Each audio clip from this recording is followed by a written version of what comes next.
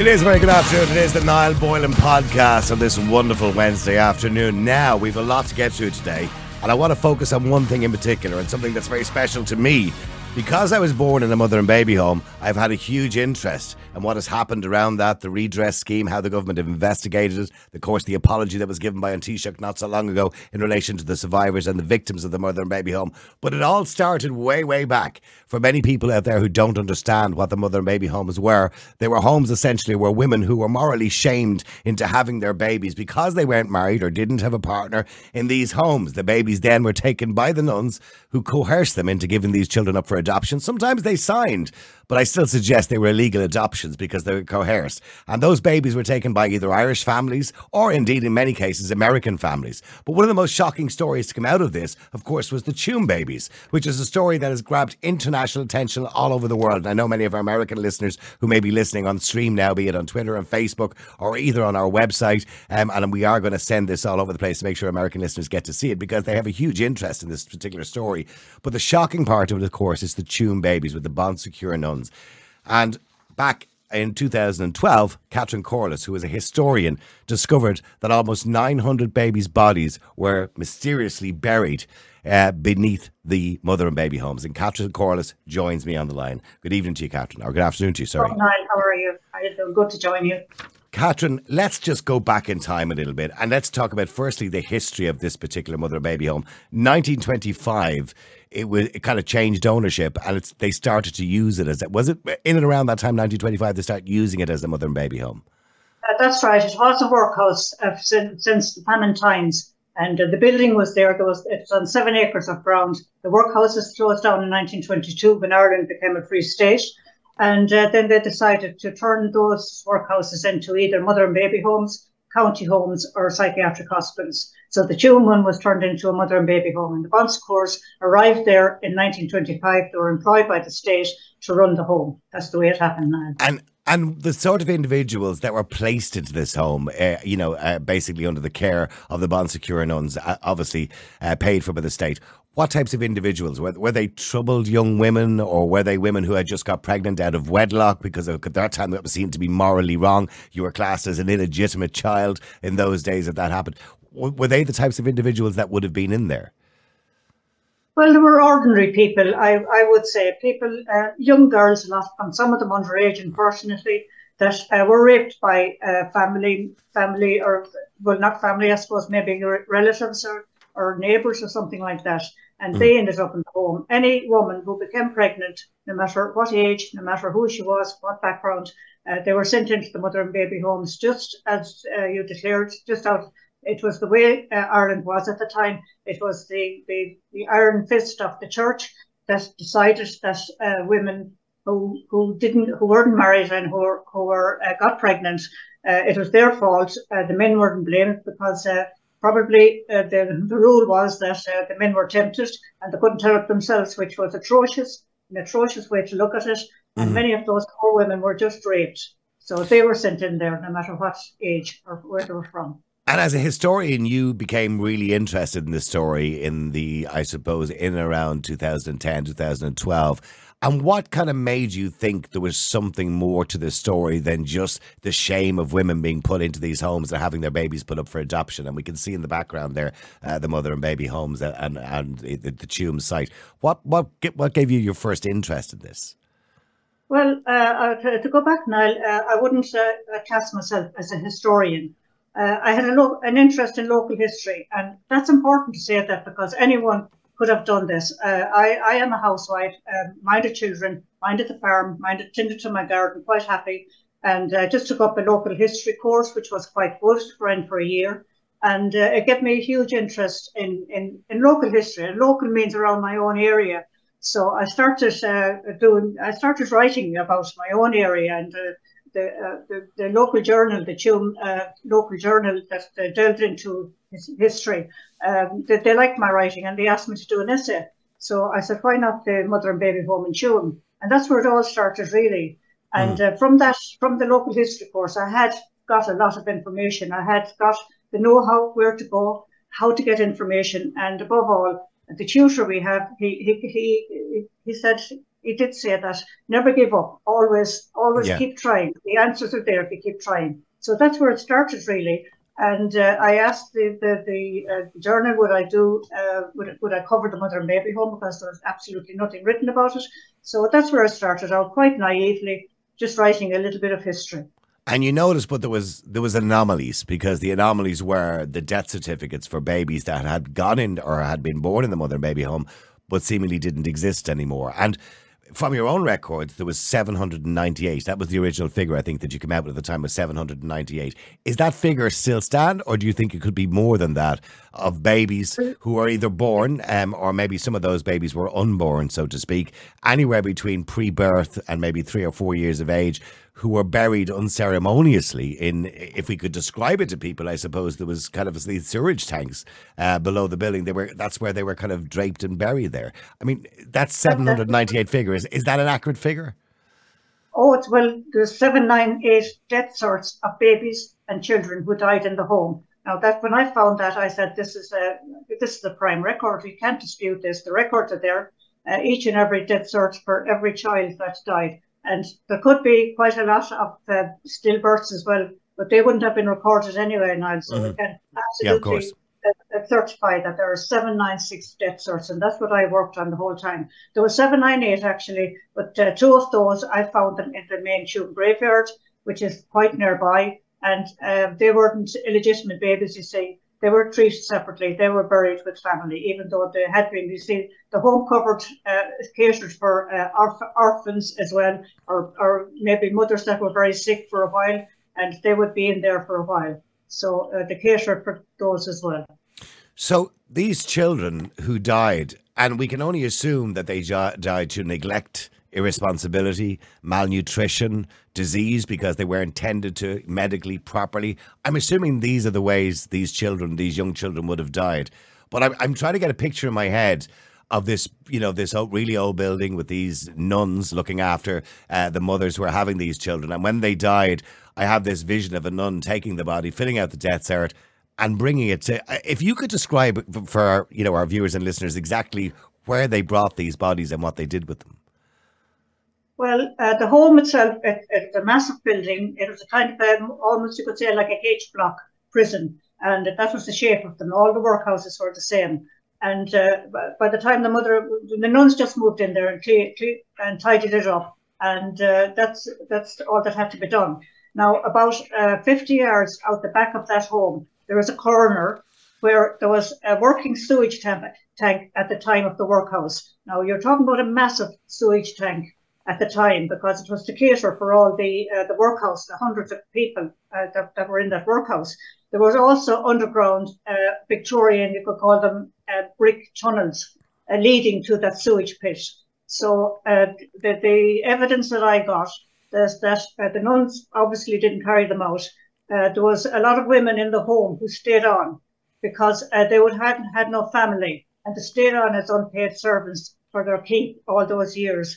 And it would have been those older women that would have done the dirty deeds, you could say, for the nuns. They would have carried out those little babies wrapped just in cloth and placed them in those chambers. And they employed one man in the home itself. That's all they needed to employ, because all the women who had to spend a year there with their babies, they had to pay back. That was their penance, to pay back for a year, unpaid work, every kind of work you would think of.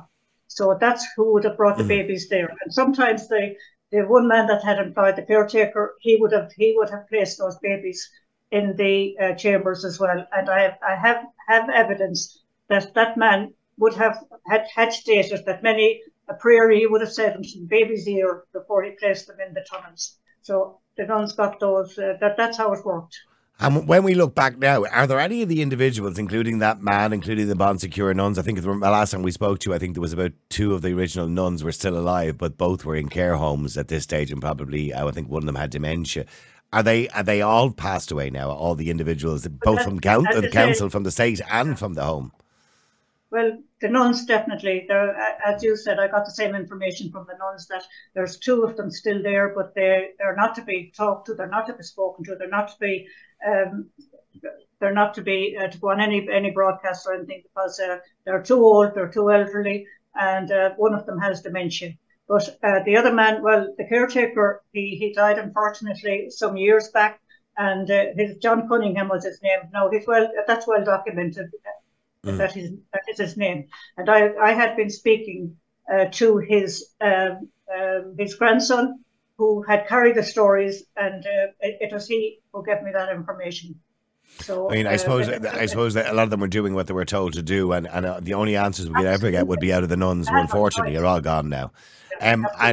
Look, if they were in fit shape or in good health, I mean, nowadays there would be criminal charges for doing what they did and what they were responsible for, what we believe they were responsible for, which was certainly criminal activity. It was covered up. It was hidden.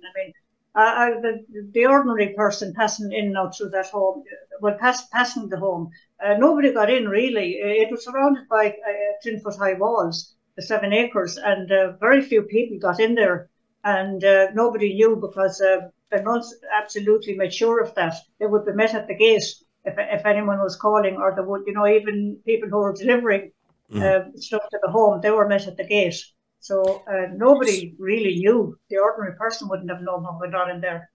Now, speaking of the ordinary person, we all didn't know. You knew about it, Catherine, as an amateur historian, and you had gone into great detail and great lengths to find out exactly what was happening. And if it wasn't I didn't find out, though, Niall. I didn't find out until I started my research. I had no idea that so many children were just thrown in there, and they were left there when the nuns left in 1961, even though I walked past that home every single day, going in and out of school and in and out to work. And we just didn't know. Country people wouldn't have heard anything at all about that. I was absolutely shocked when I got the number of babies who had died. And I thought, first of all, they were the stillbirths, but they were all the deaths, certs, saying what they died of, and their ages and when they died. And I was absolutely horrified. I mean, we got to know about it, of course, when the Daily Mail, I mean, I know on many occasions that Alison O'Reilly had tried to put the story out. That's right, the Mail on Sunday, yeah. She broke the story. And they broke the story, and then it became, of course, an international story. Enda Kenny in 2014, of course, Enda Kenny ordered a full investigation into it. So at that point, did you believe that you were being vindicated for the story? Because did you feel at one point, up to 2014 when Enda Kenny ordered that particular investigation, did you feel like you were banging your head off a wall, that nobody was actually listening to something that was so incredible and so serious? Well, I was banging my head up Tuam walls. First of all, because I knew this in 2012. I didn't know the amount that time. I only had about 200 death certs, and I decided then to really delve into this more. And as I said, it was a staggering discovery. And I brought it out in Tuam. I brought it to the Archbishop in Tuam. I brought it to the Bonsecourt nuns. Brought it to Galway County Council, who owned that site. Mm-hmm. And it was just sort of swept under the carpet again, or under the ground, you could say. Yeah. And it was denied, and nobody wanted to know. There wasn't a will, and I was absolutely getting nowhere until the media took hold of it. I remember covering the story in the very early days with Alison when we spoke to Alison on the air, and I think I spoke to yourself at one point of the air. But I mean, look, I have a whole timeline here, which is like about 20 pages thick, of everything that's happened between then and now. And most of it seems to be just kicking the can down the road. We had a Minister of Children, Catherine Corless, at the time, of course, with Roderick O'Gorman now as well. But of course, the latest news now is that, that Roderick O'Gorman now has appointed a new director who will oversee the excavation of the site and the former mother and baby home in Tuam. Now, are you pleased to hear that? Will you be able to step back a little bit, or do you find that you won't be able to, that you'll still have to supervise everything and make sure everything is being done right? Well, after 10 years of begging and pleading, and with the government writing to the church, I even wrote to the Pope. I wrote to his what do you call that man in Dublin? Sorry, no, I just can't. Roderick O'Gorman. Sorry, yes. No, the church, Archbishop. Sorry, I can't think of his name at the moment. Diarmaid Martin, is it? Yes, absolutely, yes. And I wrote to the man above him and about him. And got some replies, and nice replies, and replies I didn't want. God bless you and all this. Yeah. But however, I got. It was a struggle. I'm telling you. I went up to the door a few times. I spoke, and I pleaded, and all over the years, it was pleading, and keeping the media alerted and keeping the story alive. It was a huge struggle now, but I am happy that this director has finally been appointed. And the new director, Daniel McSweeney, has been named as the director that will oversee the excavation. And so what are we looking for now, or what are we trying to do? I mean, and by the way, I'm quite shocked that you had to plead and beg literally at the steps of the Dáil or go into the Oireachtas or whatever it happened to be. And it's shocking that we see a story in Ireland's history, such a dark story of, over 900 babies who were buried unceremoniously in such a horrible, horrible way and allowed to die. Many of those... Because they're religious, but no other reason, and that's why I had to fight for them. And don't get me wrong, many of those children may have died of incurable diseases. We accept that, but many of those children probably didn't have to die because they could have got medical attention, or they could have been fed properly, because many of them, we believe, died from malnutrition. There were a nursing congregation, and they would have known about hygiene, and it was just pure neglect. If a baby got sick, it seems it was on to the next one. It wasn't worthwhile saving them.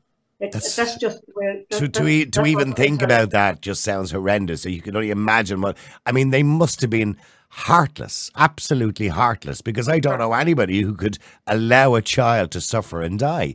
But so they must have been heartless people. I mean, to them, it was just an industry. It was a business. It was an industry that they were running. Commodities, yeah. They looked upon them as commodities. They looked at them as sinful. Their mothers had committed a grievous sin, and therefore the babies were the offspring of that. And it was an awful, awful time in Ireland. And it's just from a religious congregation and from a church that didn't interfere and do something. That's what drove me all those years now. There's nobody to speak for those babies. And I wanted to ensure that they weren't forgotten about. And that is happening now. And that is why I am quite happy that a director has been appointed. And he is a good director. He has 15 years experience of war-torn countries about exhuming people who are missing. His experience in DNA testing, and it's just what we need.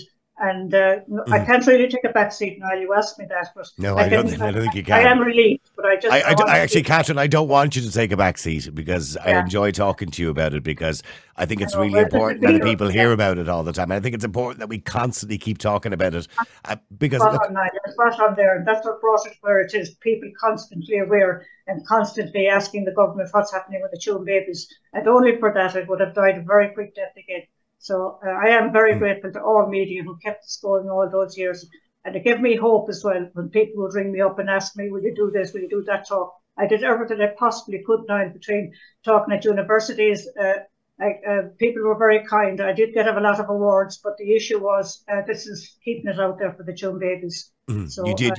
I know you got a human rights award, and I know there's a book out as well in relation to that. Award.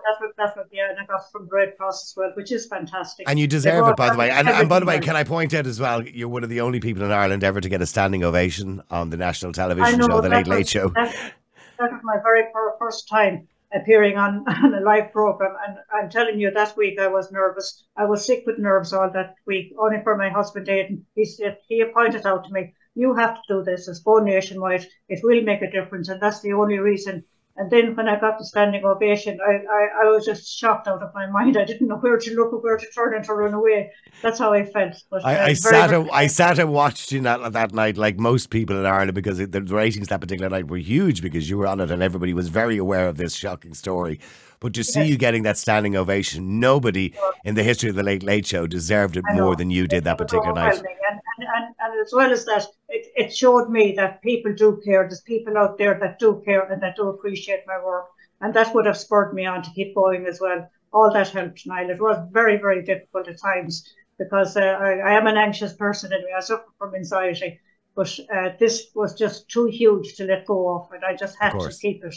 And it's great that it's come to this. And of course, not only that, it got international attention as well. It was actually on CNN News. It was on everywhere. And I'm sure you've had calls from all over the world to talk to people in relation. I had camera crews coming in the back door and then cameras waiting at the front door. But it was exhausting, Niall, but it was well worth it. It was what I needed. Catherine, you are a true hero. And for the Irish people, for you to bring this story out and make us all aware. And by the way, the story of the Tuam babies didn't just make us aware of what happened in Tuam and the horrific situation in Tuam with those 900 babies, and more than 900 babies who died there unceremoniously, but it drew attention to the mother and baby homes as a whole. And now we're in a situation where Roderick O'Gorman is now addressing the redress scheme for the survivors, although again, once that's been delayed, we're going to be talking about that a little bit more in a few minutes. So it did draw attention myself, I was born in St. Patrick's Home on the Navan Road, to all the people who were born in Dunboyne, in Bessborough, and all the other homes all over the country. So it drew attention to the whole, I suppose, Ireland's dirty secret. It did. It opened and uncovered an awful lot. And I think that initially, when I started out, I think that's why they tried to stamp it before it got anywhere, because they obviously knew what was out there and what was waiting to explode. So thank goodness it did explode. It also opened up the people, for those who were adopted, it opened up that area where they are now allowed access to their files, full access. That law was passed, and that was another plus to come out of all this. In relation to, you were referring obviously to the track and trace there, do you believe that in other homes, the largest home, of course, was St. Patrick's Home on the Navan Road. You had Bessborough, which was very big as well. Dunboyne, of course, was very big, and probably one of the more recent ones to close more recently. Do you believe that Tuam is unique in the sense that babies were allowed to die neglected and were buried on site? Or do you think it's possible that we'll probably never know, because St. Patrick's Home is long gone? There's a housing estate built there, and all there is to remember St. Patrick's Home is a little plaque on a wall. But do you think it's possible that there are other sites around Ireland similar to Tuam where babies are buried? Well, absolutely. There is a story from Bessborough where I spoke to a man that he remembers as a child, and that should be looked into. He told me this story, and he's adamant that himself and a pal were playing around the grounds of Bessborough home, and they saw a few people and a few nuns standing around a tank there, and they just came a bit closer. And what he describes what he saw as little green dolls all in a tank. And of course, when the nuns saw them, the lads were chased away, and that was the end of it. But I mean, little green dolls, I mean, that's to me shows little skeletons that would have gone green. So, I mean, there is something in Bessborough that needs to be investigated. It was the same in Tuam originally. It was two young boys that found the original remains, if you go right back to the 1970s as well. Well, look, continued success with the great work you've been doing and raising attention for which is Ireland's dirty secret and Ireland's really dark past. Do you think we've learned, by the way, going forward in Ireland? Do you think we've learned from the mistakes of the past and the way particularly we treat women? But do you think we've learned? Well, I think it opened people's eyes. The church in particular, they're taking a different view now, and it will take time, but definitely it has helped. There's no doubt about that. It will give people and authorities and the church in particular an absolute different view of women. It has changed society. Well, listen, I got to thank you very much indeed for joining us today, Catherine. I should really stand up and give you a standing ovation. Catherine, thank you very much indeed, and I'm sure we'll talk again very, very soon. There you go, Catherine Corless, the historian who is responsible for the Tuam babies, and of course, many of us now know the story of the Tuam babies, which has gone worldwide. Now, getting back to, I suppose, in some sense, the general, I suppose, topic of adoption in Ireland. And most of that was coerced and illegal adoptions in Ireland. If you go right back, I'll give you my own personal story in a few minutes' time as well. I was born in St. Patrick's Home, the Navan Road, as was my brother. And in those days, I suppose, the church were absolutely responsible. The state were responsible somehow as well, because they kind of washed their hands in it and paid the church to look after it.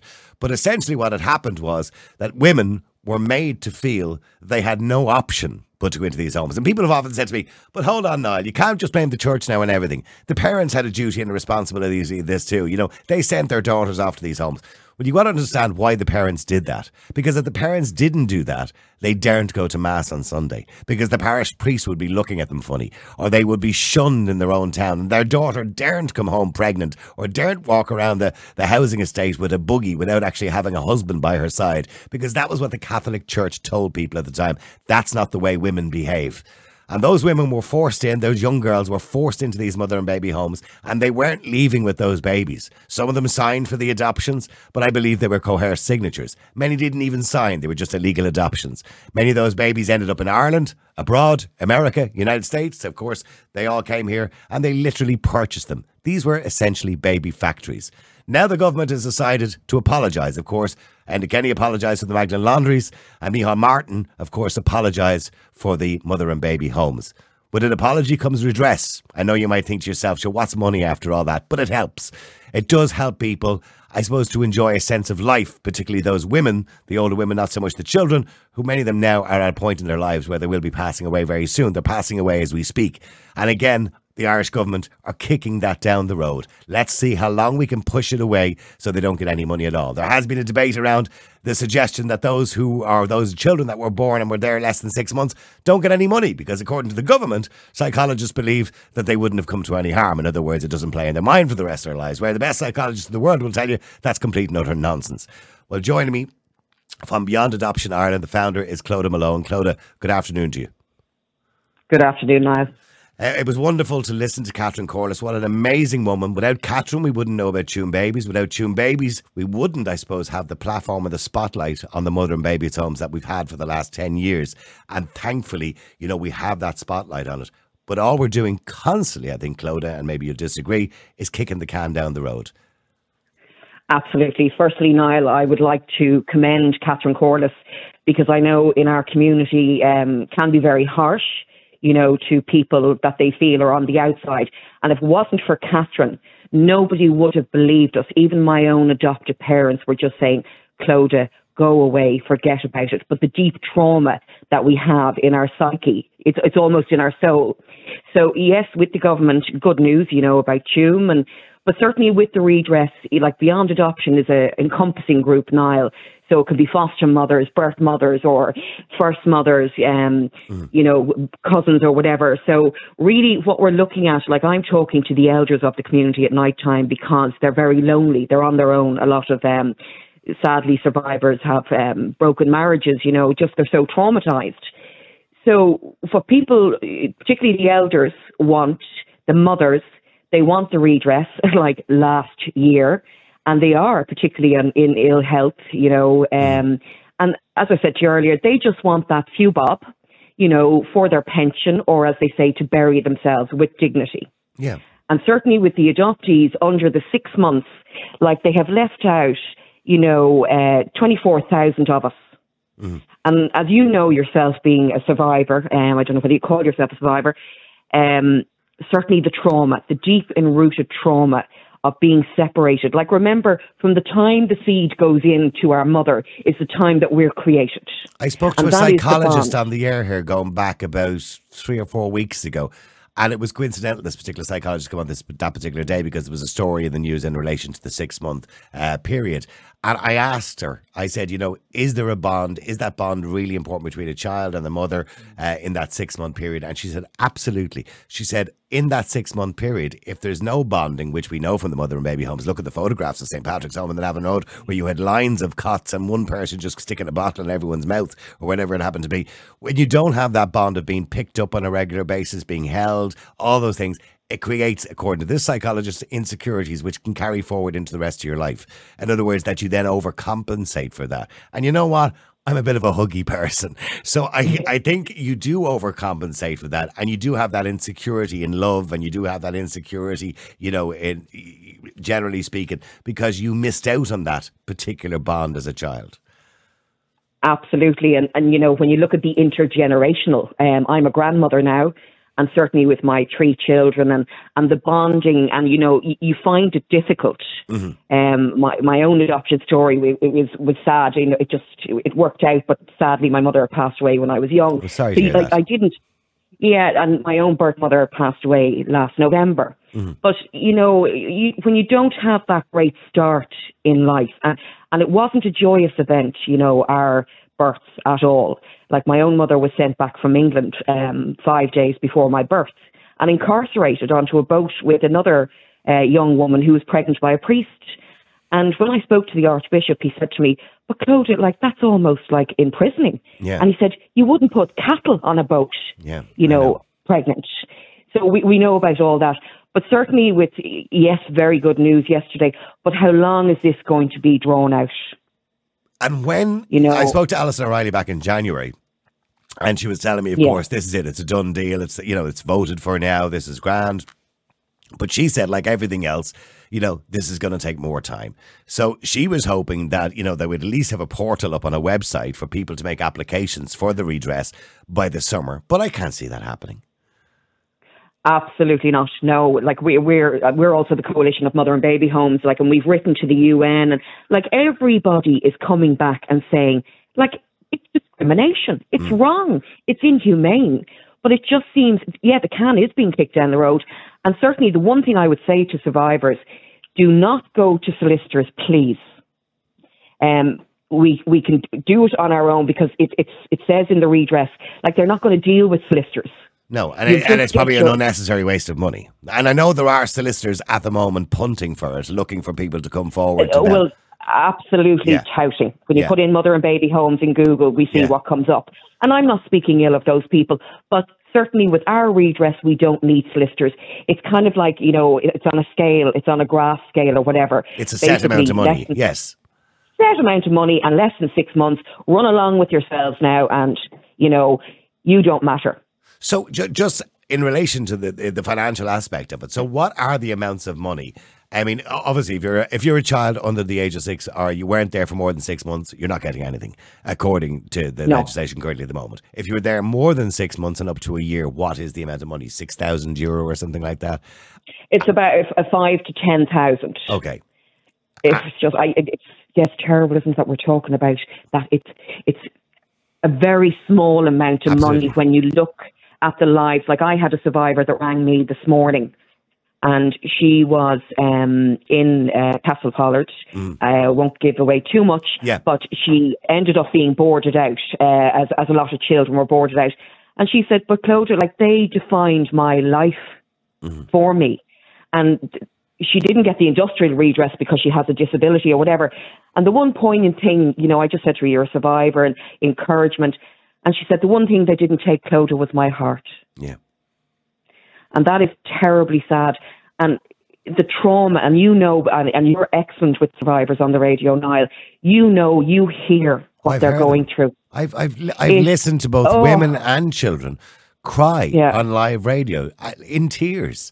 Because of the trauma. And not only that, some of them, trying to do track and trace, and then eventually finding maybe their mother, and maybe the mother doesn't want anything to do with them, and that just happens every now and again. And that second rejection and how that feels for people. And then you have mothers wondering why their child they gave up for adoption has never contacted them. Maybe the child doesn't know. I don't know. And their hearts are broken, absolutely broken, because they never wanted to put up that child for adoption. They felt they had to. They felt they had no choice, that they weren't allowed to go back to their village or their town or whatever it was they lived with a baby, because if they did, they'd be shunned by the whole town, or they just didn't have the money because there was no financial support in Ireland at the time for a single mum. Absolutely. And doing the search angel work, and when you do it, and you, like, what you find out, about people's lives, and it's a privilege to be, asked to do it, but the trauma, Niall, that's behind it, and the circumstances. And now we're looking at psychiatric hospitals very much, that a lot of women that ended up in mother and baby homes were in psych wards. And why do you think the church and the people, the individuals, even the administration of the church, are so callous? And I'll give you a little brief example. I was going away on holidays one year about 10 years ago, maybe 8 years ago. And the day before I went, I was driving in the car and I got a phone call, and it was from Tuam. And I think it was Nexus House. And they said, how you doing now? Just doing a little bit of a catch up. You met your mother there going back a couple of years ago. How did you get on? And I said, this is quite a random phone call. Yeah. And I said, yeah, grand, I've met her once or twice since. I said, it's been nice, And I said, yeah. And she went, oh, that's great. That's great. I'm glad to hear that. And don't forget, if you ever need to give us a call, you can give us a call anyway. And I felt like she was just going to hang up at that point. And then she just turns around, out of the blue. You have a sister, by the way, don't you? I had no idea I had a sister. I was 52 years of age. I had no idea I had a sister. And she said, oh, yeah. And she said, yeah, she lives in England, unfortunately. And I said, can you tell me her name? No, unfortunately, we can't do that. So, I mean... I'm not laughing, but it's just... But she was a nun, by the way. She told me her name was Sister something, right? But this is and she was still working for Tuam. So she was a nun who had been there in around the time, and we were talking briefly about, my birth mom, and she was almost unapologetic about the way the church treated women, in the sense that, that was the times it was, and that was the way she blamed it, and framed the whole thing. But what I'm saying is, she threw me that tidbit of information randomly. Now, you would imagine, thankfully, I'm a person who, deals with those things quite well. But if you said that to somebody else, you'd imagine you'd bring them in for an intervention. You have somebody there, professional, to talk to them about things like that, and rather than just springing at them on the phone.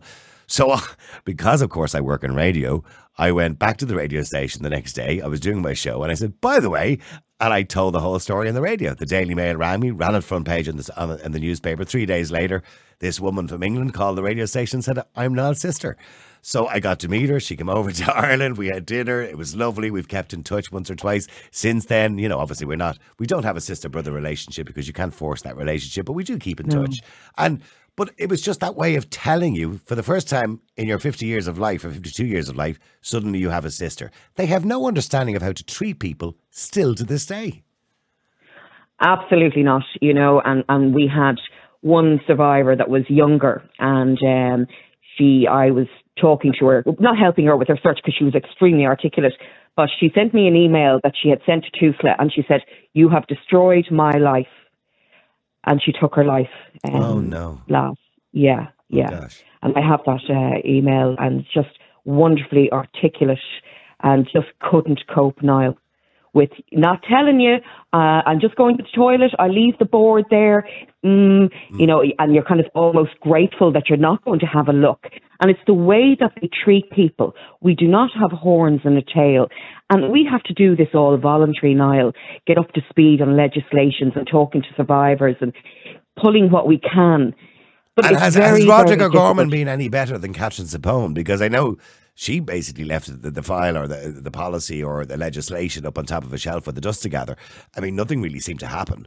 So has Roderick O'Gorman dealt with it any better? Now, I know he's been quite active. Now, I know he has been criticised in the way he dealt with the report and the testimonies of the women who had come forward. Yeah. But, I mean, has it been any better? And does it really look like it's going to happen? Because the sad thing is, it's okay for us, I suppose, as the people who are the children, because most of us are still alive and we're probably all in our 50s and 60s or whatever it is. But for the mothers who are now in their 80s and 90s, they're dying. So I think the government's plan is the longer we keep this going, the less we'll have to pay out. Sadly, Niall, and certainly in Ireland, we had the biggest ratio of mother and baby homes in the whole world, right? So when you're looking at the women that went in there, some I'd come across as young as 13. My own mother was 23. Some were in their 40s. They generally are in ill health because of the trauma, and that takes away 10 to 20% of your lifespan. Deep trauma, because you develop illnesses internally and externally. And I just think for the mothers, could they not do a payment to pay the mothers firstly? That would be that would be the right thing to do, wouldn't it? That would be the dignified thing to do. And, they've got an apology and just something to realise that they didn't do anything wrong. And it's when I met the Pope and I asked the Pope to say at his Mass that it wasn't a mortal sin for a mother or child to look for each other. The searches went through the roof, Niall. Suddenly our mothers were going, hang on a second, I'm not what they told me I was. I'm not the devil. I'm not a bad person. I will go to heaven. And it's incredible when you give people that dignity. My parents are elderly and I see how vulnerable they are. So imagine the poor mothers. Yeah. No, I know. I can only imagine. And the track and trace legislation from last October that was brought in, do you think that's made a difference? I know there's been massive delays. It was the original plan was you'd have your information back in 6 weeks. I know people are waiting 6 months, 8 months. So there's been a lack of staff. I don't think they expected the amount of people to fill out the forms or go online and fill out the forms as they actually did. So they were kind of really stuck. And I'm not having a go at the staff. I'm sure they've been overwhelmed by the amount they had to do. So they've kind of failed a little bit. But has it worked, generally speaking? It certainly has worked because I'm not doing as many searches as I was before. And certainly the information that people are receiving, all their information, which could, the latest say was 180 pages or something. So it's very overwhelming. There is, a helpline for people if they're traumatized by it. And even with some information, they're writing out to people saying, look, will you contact we're going to give this information to your doctor. Yes, of course. You know, so it's kind of to prepare people, you know, for whatever. I do think, and I'm not a person to be down on the government or the track and tracing. I think anything that moves forward is very positive. Yes. You know, and I think certainly it's taken too long. We have lost a lot of, you know, lovely survivors along the way, and just do the right thing. Pay the mothers first. And I think that your listeners would agree. We need to, you know, they said cherish all the children in Ireland. We weren't cherished, or absolutely not. No. We need to cherish the mothers, our mothers who gave us life. Yeah, we were an inconvenience as far as the state was concerned at that particular time. We were a financial inconvenience because they had to pay these homes to keep us. I mean, the biggest home was St. Patrick's Home on the Navan Road, which would have the most amount of people who have gone through it. I think the figures were somewhere around 50,000 people had gone through it, you know, between children and mothers over the period of time that it was open. There's nothing there now but a plaque on the wall. Sadly, for anybody who wants to go and take a photograph. I mean, but isn't it shocking that went on in that home and nobody batted an eyelid? And I remember talking to a guard, he was an ex-guard on the air once, and he had said to his sergeant, there's funny goings on across the road there. This is the Garda station up on the Navan Road. And he said, there's funny goings on over there. And the sergeant said, no, should just leave them at it. They know what they're doing there now. Don't get involved. You know, so that was the way it was kind of dealt with. It was all nod and wink and should the church know best. It doesn't matter what they were doing. Look, would you stop? Everybody was in on it, even on people kind of holding children before they went to America. You know, they were getting a couple of quid. But your Bishop Casey used to go into St. Patrick's and roar at the nuns, tell them to give up their effing babies, running up and down the corridor. And then... Yeah. Sorry, it's like... Oh, sorry, go ahead. There's a slight delay between the statements. That's fine. Go on. Sorry, go ahead. Sorry about that. 6,000 children perished in St. Patrick's. And they're up on the Navan Road. And the next biggest home would be where? Bessborough, Dunboyne, I suppose, was the last one to close, for people who don't remember that one. That was probably the last one to close. Dunboyne. Then St. Patrick's moved to Eglinton Road, near Ranelagh. And then they had Belmont Avenue, where at that stage, the women kind of were lone parents, unmarried mothers had come in. It's changed now. But do I think things are getting better? Certainly no. I think that we're going to have a next scandal with Tufla. Okay. And that's another conversation, Niall. Yeah. But certainly just do the right thing. And as that woman said today, the only thing they didn't take was my heart. Yeah. If people want more information, Claude, or they need help with track and trace, maybe a lot of people are just not very au fait with online and all that kind of stuff. No. If they want a little bit of help or they need help, and they need the help of the search angels, which I know you look after yourself, how do you think they should do that, or what's the best way of doing that? I think the best way, like I've kind of met people, I can meet them around Wexford or Wicklow if people need a hand, because it is a bit tricky. Like you need to have, photographic ID or whatever, but contact me on Facebook, Claude Malone. Yeah. Citizens' information are quite good. Some survivors just are illiterate through no fault of their own again, and nothing to be ashamed of. We're all here to help each other. Yeah. Absolutely. Well, listen, Claude Malone, thank you very much indeed from Beyond Adoption Ireland. And if anybody wants any help, you can search for Claude online. You'll find her on Facebook, or you'll find her online if you have a quick Google there. And if you just look up Beyond Adoption Ireland, you should be able to find it. Claude, listen, thank you very much indeed. It's been a pleasure talking to you.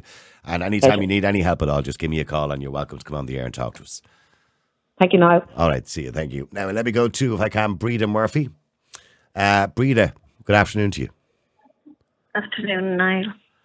Breda, you've been, I don't know, listening to some of the conversations there, and every time I talk about adoption in Ireland, and I was talking to Catherine Corless there, the historian in relation to Tuam, as well as Claude Malone and a few others, we always feel like we're banging our head against the wall.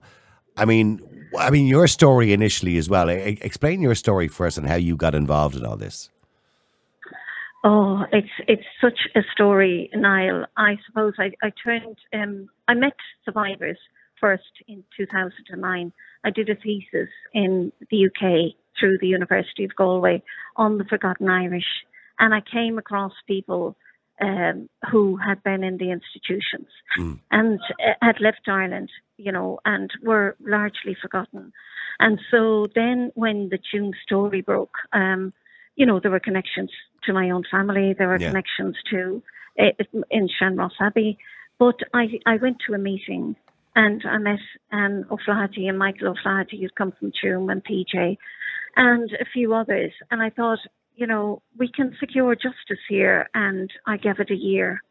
And, almost 9 years later, we are here still fighting. And if you told me that then, I would never have believed it. But it just shows how hard justice is to win when the institutions close ranks or circle the wagons against survivors. And I haven't been able to listen to the conversation earlier because I'm out.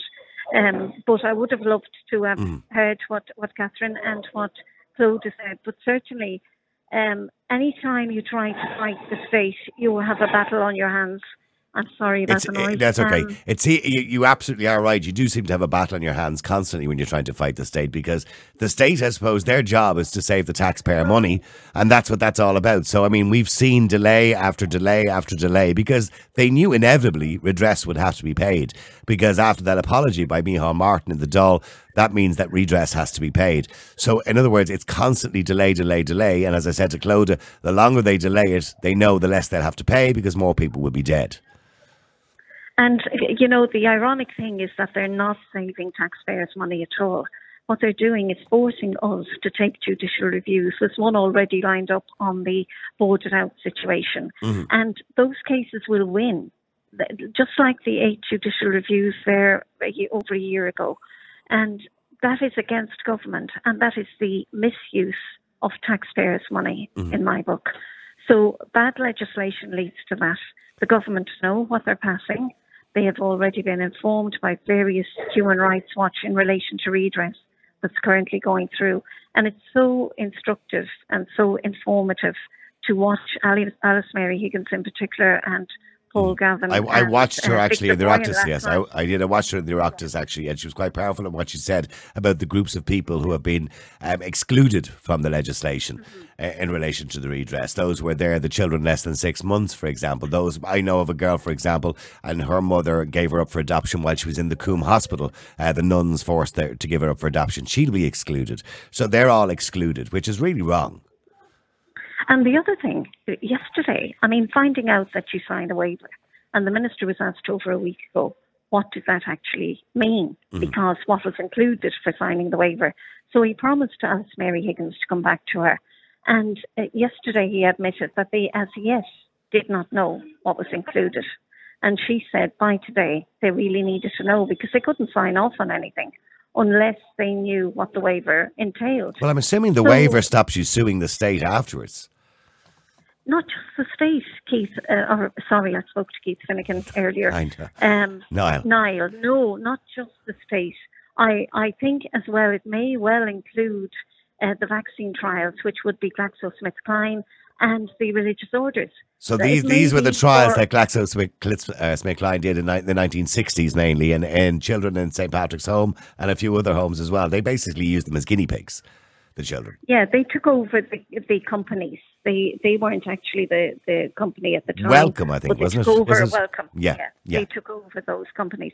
I think the reality being that we do not know if the waiver includes, for instance, racial discrimination, forced family separation. And if it does, the only criteria that the redress covers is actually the length of stay, the length of time that people spent within the institution, which, when they looked at the Oak report, which was taken by government, the Oak report from survivors stated that length of stay was actually number 7 on the list. So forced family separation is one of the big things that the government cannot face, or will not face, rather. They could well admit to it, but I think their stance is very insulting. And each time I speak, I'm very conscious that some families, particularly in relation to the excavation in Tuam, some families within other institutions may never have that opportunity to have their loved ones returned because the bar is set so high to prove manifestly inappropriately buried. How do we prove that without actually finding the remains? To date, we don't know where over 1,000 are that are within Shanmoss Abbey. We do not know where over 800 are that are in Bessborough. And that, again, as I said today, is criminal. In relation to the redress that they're talking about currently at the moment that was passed through the Dáil in February, I mean, I've spoken to Clodagh, I spoke to Alison O'Reilly going back some time ago in relation to this as well. When do you believe that will become available to women, particularly the mothers, not so much the children, even though they're in their 50s and 60s, most of them now, but the mothers would be in their 80s, possibly 90s, many of them passing away. That little few quid would help maybe the last few years of their lives be a little bit happier. When do you think it's actually going to happen? Because they keep saying, oh yeah, a couple of months' time, the portal will be open soon, but it's just not happening. Mm-hmm. No, it's not happening. And just because Tuam opened between 1925 and 1961, our survivors, our children born there, are in their 80s as well. Oh, okay. You know? Yes, of course. So, and that's why, Niall, one of the things for the mothers is that the payment for the work done in the home, the only women that are regarded to have worked according to the government are actually based in Tuam. So Shanross Abbey, Castle Pollard, Vesborough is disregarded. And why is that? Because Tuam closed in 1961. So the likelihood of those mothers being alive, there would be fewer of them. Of course. And for Vesborough, it closed in 1998. You're talking about decades. And you're talking about a much larger number as well being in Shanross Abbey. So I think, when you look at it, it's all about money. It really is. It comes down to money at the end of the day. But as regards when it's open, if it opens as it is, it will exclude many. And the minister has indicated it will open before the end of the year to those who are successful. And don't get me wrong, a lot of survivors from Tuam, they were there for 4 years to 7 years, and they do qualify. We've one gentleman who was born in Tuam and spent his entire life to date within institutions. That's terrible, isn't it? We have another who was adopted to the United States from Tuam. Not from Tuam, was brought to Dublin, so he doesn't actually qualify. We have survivors within our group who don't qualify because they were there less than 6 months within another institution. So I never make the distinction that, Tuam must be looked at differently. Each child deserves the same chance of justice, whether I couldn't agree with you more. And the same opportunity, and families need that opportunity, and I think the government have closed to that. And unfortunately for them, they will meet with this on the doorsteps. They've refused to engage with us in any way or show any level of compassion. And as for today, appointing a lady to negotiate with the religious orders at this late stage, we've negotiated, we've been talking to them.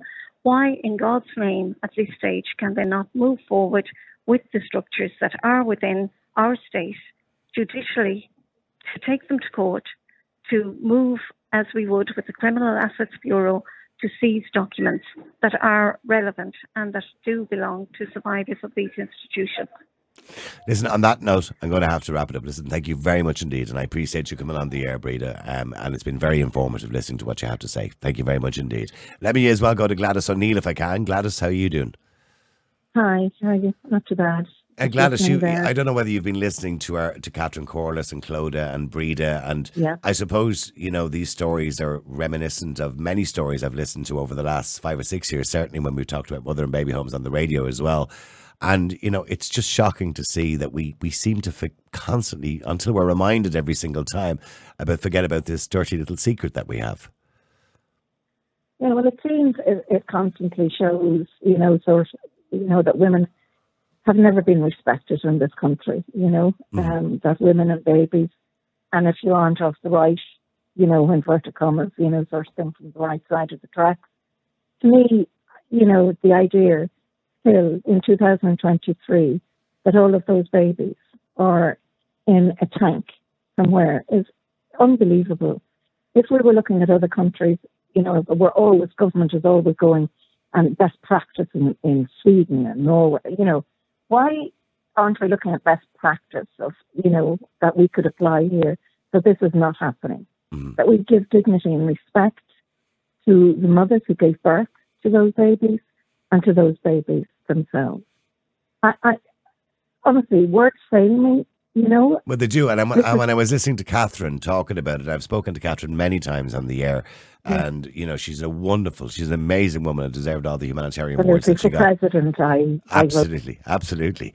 But when I listen to the story, and I always try to imagine when she talks about these children who would have died from malnutrition, who would have died because they didn't get medical attention. Maybe they just got a simple disease, a virus, that they didn't get medical attention. And when I listen to what she has to say, I can almost imagine them being buried, kind of, as I said, unceremoniously in these sewage or septic tanks. I mean, it's shocking to even think about. Yeah. I'm going to have to actually, what I'm going to do is actually, do me a favour, Gladys, I'm going to have to get you back on the line because unfortunately I have a slight problem with the phone line there. Maybe I could just do a quick reset on that. So I just tell my producer downstairs that we're just going to reset those phones there because we just have a slight problem. But if you want to get involved in the show, by the way, you can text or WhatsApp on 085 100 2255. That's 085 100 2255. And I'll get Gladys back now on the line. I do apologise for losing it there. Always what happens on live radio, isn't it? But you've been listening, to, of course, to the show to Catherine Corless, the historian, who has pointed out that there's over 900 babies' bodies buried still to this day. Now, in relation to that particular story, I told you the news came out yesterday that there's been a new appointment, a new director to oversee the excavation of the site of the former mother and baby home in Tuam in County Galway. And on Tuesday, Minister for Children Roderick Gorman received cabinet approval for two key appointments that will progress plans to excavate the site. Daniel McSweeney was named as the director who will oversee the excavation in Tuam, while Mr O'Gorman also told ministers that he will engage a former INTO General Secretary Sheila Noonan to lead negotiations with religious bodies on his behalf. Sorry, Gladys, I'll have you back there. But Gladys, you heard the news yesterday that a new director had been appointed for the excavation of the site. Does that make any difference, or does it make you feel a little bit better? No, it doesn't. This delay, there's no words for it. There's, I think it's all kind of, no disrespect to the person, but just spin, why? Yeah. In God, in one hand we hear on the radio, there's X amount of money there and you name it. This should have been the first thing that they did with the extra money in taxes that they've collected. Yeah. That these babies are given the dignity, their families can put them to rest, and show the world that we are, we're always how humane we are. But I don't believe it. How can that possibly be? And I'm sorry, I get really passionate about it because who could do this? My youngest daughter's due her baby, in a couple of months. And the idea is sickening, that the nuns, they did this, they walked away, knowing that those babies were like trash. And I'm sorry. They were commodities. They were just commodities because they got paid per head. That was the state paid them per head. So they were commodities. Yes. And they need to stand up and truth has to be told. We have to look at our past. We're still, some of us are still alive from that horrendous past.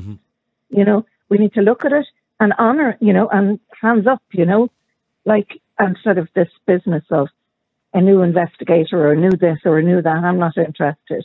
Do the right thing. Do the right thing. And Catherine, and honestly, do the right thing for a woman who did not back down, and I have nothing but admiration for her courage and, but do not back down. What the saddest part about Catherine's story is Catherine, exposed this, tragic story. And nobody listened to her. When I say nobody listened, we did. I remember having Catherine on the very early days in the media. Alison O'Reilly, of course, ran her story in the Daily Mail, which was one of the first journalists to run the story. And it was only then, when the media started to really expose it, that the government took interest. Up to that point, they were ignoring her. She was constantly knocking on doors saying, look, there's over 900 babies' bodies buried here. Do you care? And nobody seemed to care. The state does that, sort of thing. They you learn as you get older exactly what the procedure is. They did the same with the redress system for institutional abuse. There was only X amount allowed on that list. They added another list, and all of the thousands and hundreds, whether they were in boarding schools or in other institutions that didn't have the right name on them or how they were categorized or whatever, did not get any redress or any acknowledgement of the damage that was done to them. So these babies and mothers and this horrendous, absolutely horror, that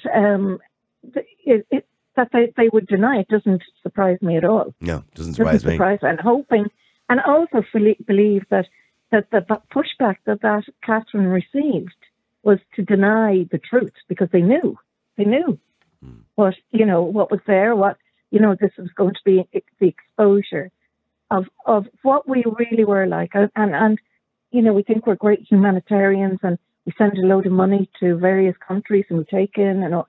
This is what we did to our own. It is, and by the way, I don't want to, equate one with the other, but we want to present ourselves to the world as this wonderful nation, who will take in as many refugees as possible. We'll help as many people as possible. That's the type of country and people we are, and we'll spend millions on that.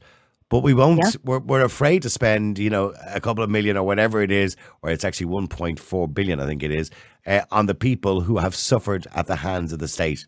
Irish people and Irish children who have suffered at the hands of the state.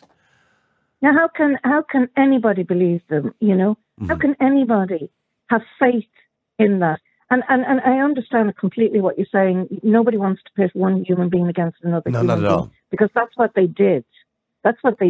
These were women that were poor, women that, through rape, we know all of the history of how those women, were put into the religious had such a stranglehold. Well, as I said earlier on, families, and people have said this to me. I remember somebody coming on the radio one day and arguing with me and saying, but Niall, surely their parents have some responsibility. I said, no, because the parents were told by the Catholic Church, your daughter's pregnant, don't dare have her in the village, put her up there in the mother and baby home and make sure she doesn't come home with that baby, because if she does, you'll be the shame of the whole town. And those parents felt they morally had to do that because that was part of their religion. And that's what the Catholic Church did with an iron fist on a regular basis. Absolutely. And I know from personal experience that, that the people that were devout Catholics, thought they were doing the right thing. Mm-hmm. They were, the mindset, the cult, if you like, of that, mindset that this is the right thing to do. This is the right thing to do with my daughter. And because of the shame, nothing could be worse than being pregnant and bringing a beautiful baby into the world. I was told by a mother who was in Dunboyne there during the year. I was chatting to her on the air, and she was saying that the nuns told her when she had her baby that she wasn't taking her baby home with her, and that they were told to pass on a message to her that she wasn't welcome home in the house unless she gave the baby up for adoption, that she wasn't to bring the baby home. And she said she cried her eyes out, and she said they literally just took the baby. And I had no choice. But it really, as I say, as a mother, but when I had my first child, in the main maternity hospital, that was 1980. And we were made to sit in the bed like, Mother O'Neill here, Mother Brown here, like soldiers, God knows, whatever. And sitting up nice and neat, matron coming around, tidying the bed, the hair, we had to brush our, we were in bits. Yeah. And, so Master was coming around to stare at us all, Yeah. That was like to inspect you. It's like it was like you were soldiers on parade. Well, yeah, like you just could not move out of that bed. You had to be neat and tidy. It was like, oh my God, institutionalized, this man came around to inspect, these birth givers or whatever. It's just crazy. Well, I've said this to people on numerous occasions because I found a receipt. I was born in St. Patrick's Home on the Navan Road, and I found the receipt after my parents had died and everything else. It was going through all their paperwork in the house. I found a receipt, I think it was for £200 he had donated to St. Patrick's Home on the Navan Road. So essentially I was purchased. And they got huge donations from American donators as well who came over, or they would send the babies over to America. If you remember some of those stories, they would send the babies over. So essentially they were baby factories. They were making money from the state and making money from donators. Yeah, and we have to stand up as a country and say, and the state has to stand up and say, we did this. Mm-hmm. We did this to mothers. We did this to babies. We did this to children. And how can you ever move forward if you don't actually acknowledge the truth? The sad thing is too. Well, I was just coming into my head. The sad thing is that it still happens around the world. What the Irish did. These orphanages essentially, or mother and baby homes. and making people feel bad about keeping their own children. And of course, the state made people feel bad because they didn't support young women who had children. Thankfully, we brought in a social welfare system that helped support women. But if we look around the world, where children are being adopted from now in different parts of the world, sadly, some are third world countries and some countries where there's just women in poverty. I feel bad for those women because I think in 50 years' time, those countries will look back and say, why did we allow that to happen? Because they're doing exactly the same thing we did. Well, this is it. I mean, it's the idea that, that this thing that can be purchased, sort of thing that somebody can buy, a human being. Or but they did. St. Patrick's Home on the Navan Road had an open day on a Sunday. And the open day was that potential parents would come in and the children would be all on view. And I know you're telling the truth there, 100%, because my late mother, who was terribly upset about a little baby that had been born to a relative who was in a home, and that viewing you're talking about, and my mother crying to me because he was so beautiful, but he had a turn in his eye, and she said, "Oh, he won't be picked." And I remember thinking, even as a child, that's weird, and that they were going to fix his eye so he'd have a better chance of being picked, inverted commas. My biological mother told me about that, and she said they were warned to make sure the babies were clean, tidy, looked well for open day on a Sunday, where these potential parents, who were parents who might have had a little bit of money in those days, just having any money was wealthy, and they would wander through and go, yeah, that's a nice one there. And it was kind of almost like, how much is the doggy in the window? You know what I mean? And when you think about it, that's probably how I was bought. Yeah. And it was really the luck of the draw. Yeah. If you got loving parents and people, people who cared and loved for you, that the idea that the lack of, that the mindset, and I remember my mother talking about this, that the mindset was, once they were Catholic, that was it.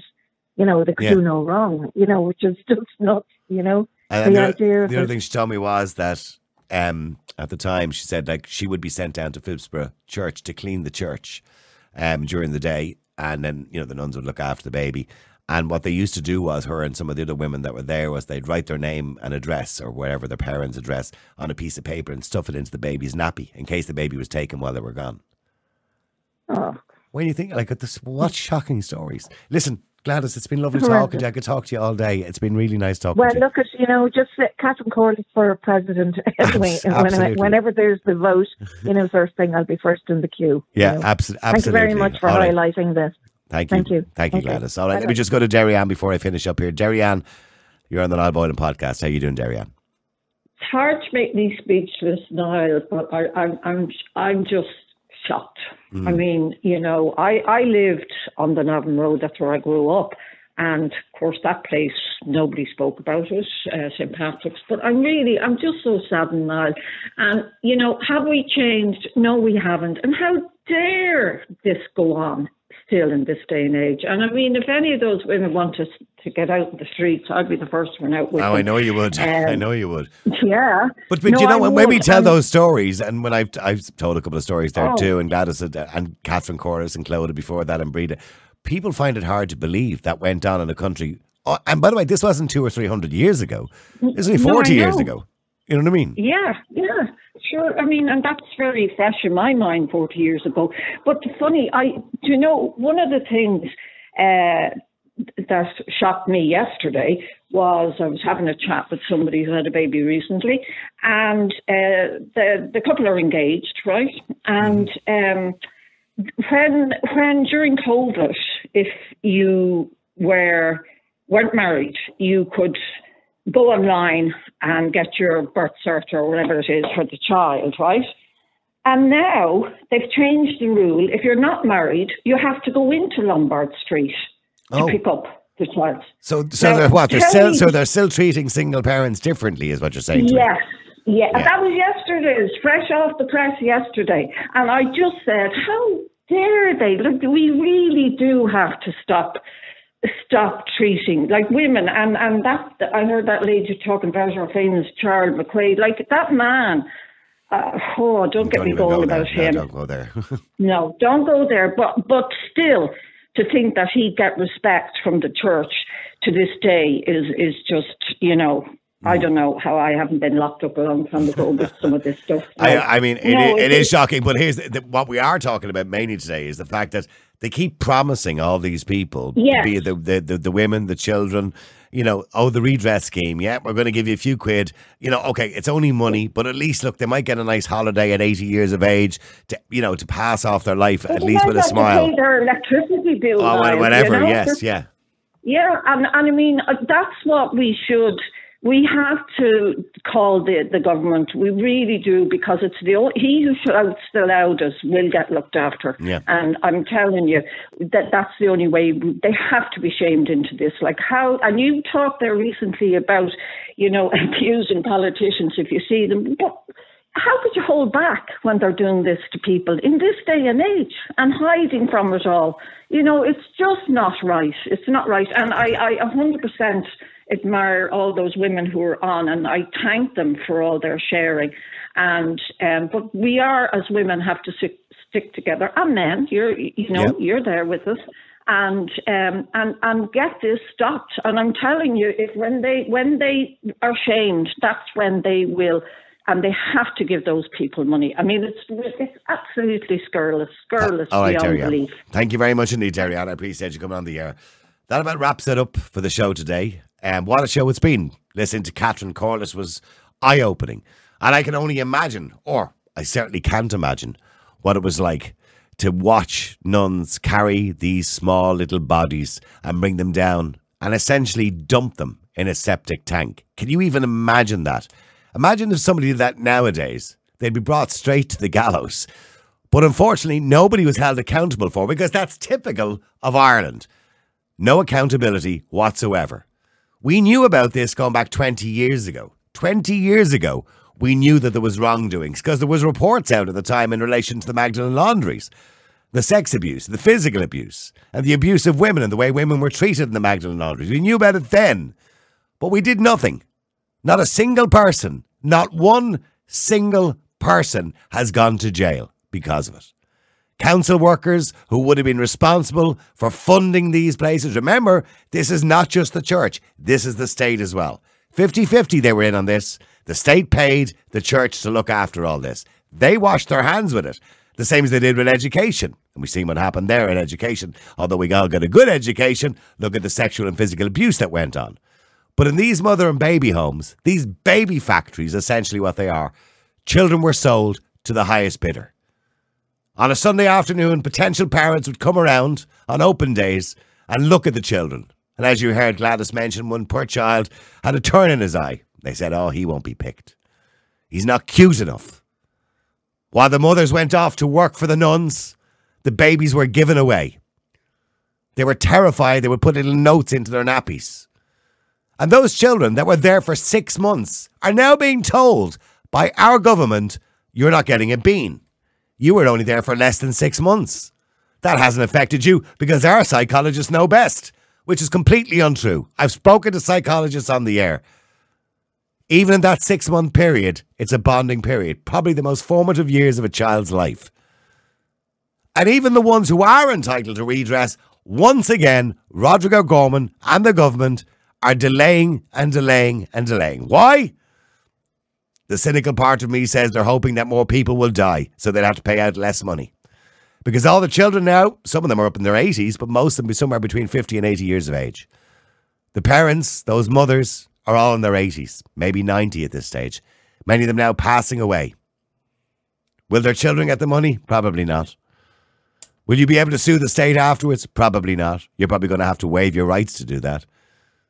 But tell you what, if you do want to go and see a solicitor and you happen to have the money, or you're one of those people out there who's not short of a few quid, take a high court case. That will soon sort the government out. Forget about the redress. Just go straight to the courts. I guarantee you it'll be worth an awful lot more than the government are ever going to pay in redress. Anyway, we'll be back again tomorrow. If you've any thoughts and you want to share your stories, we will do this again. And I want to hear from more victims and survivors. We need to make sure the government knows exactly that we mean business. If you want to text us or WhatsApp us or contact us, you can. 085 100 2255. That's the number. 085 100 2255. Or you can email me, Niall@niallboylan.com. Easy one to remember. Niall@niallboylan.com. Just go to the website, niallboylan.com. The stream will be up for the next 10 or 15 minutes for people to watch over it. We do take the stream down from Facebook and Twitter, but we will put it up for download on our website, and we'll put some links up a little bit later on www.niallboylan.com. Until then, I'll talk to you again tomorrow at 12.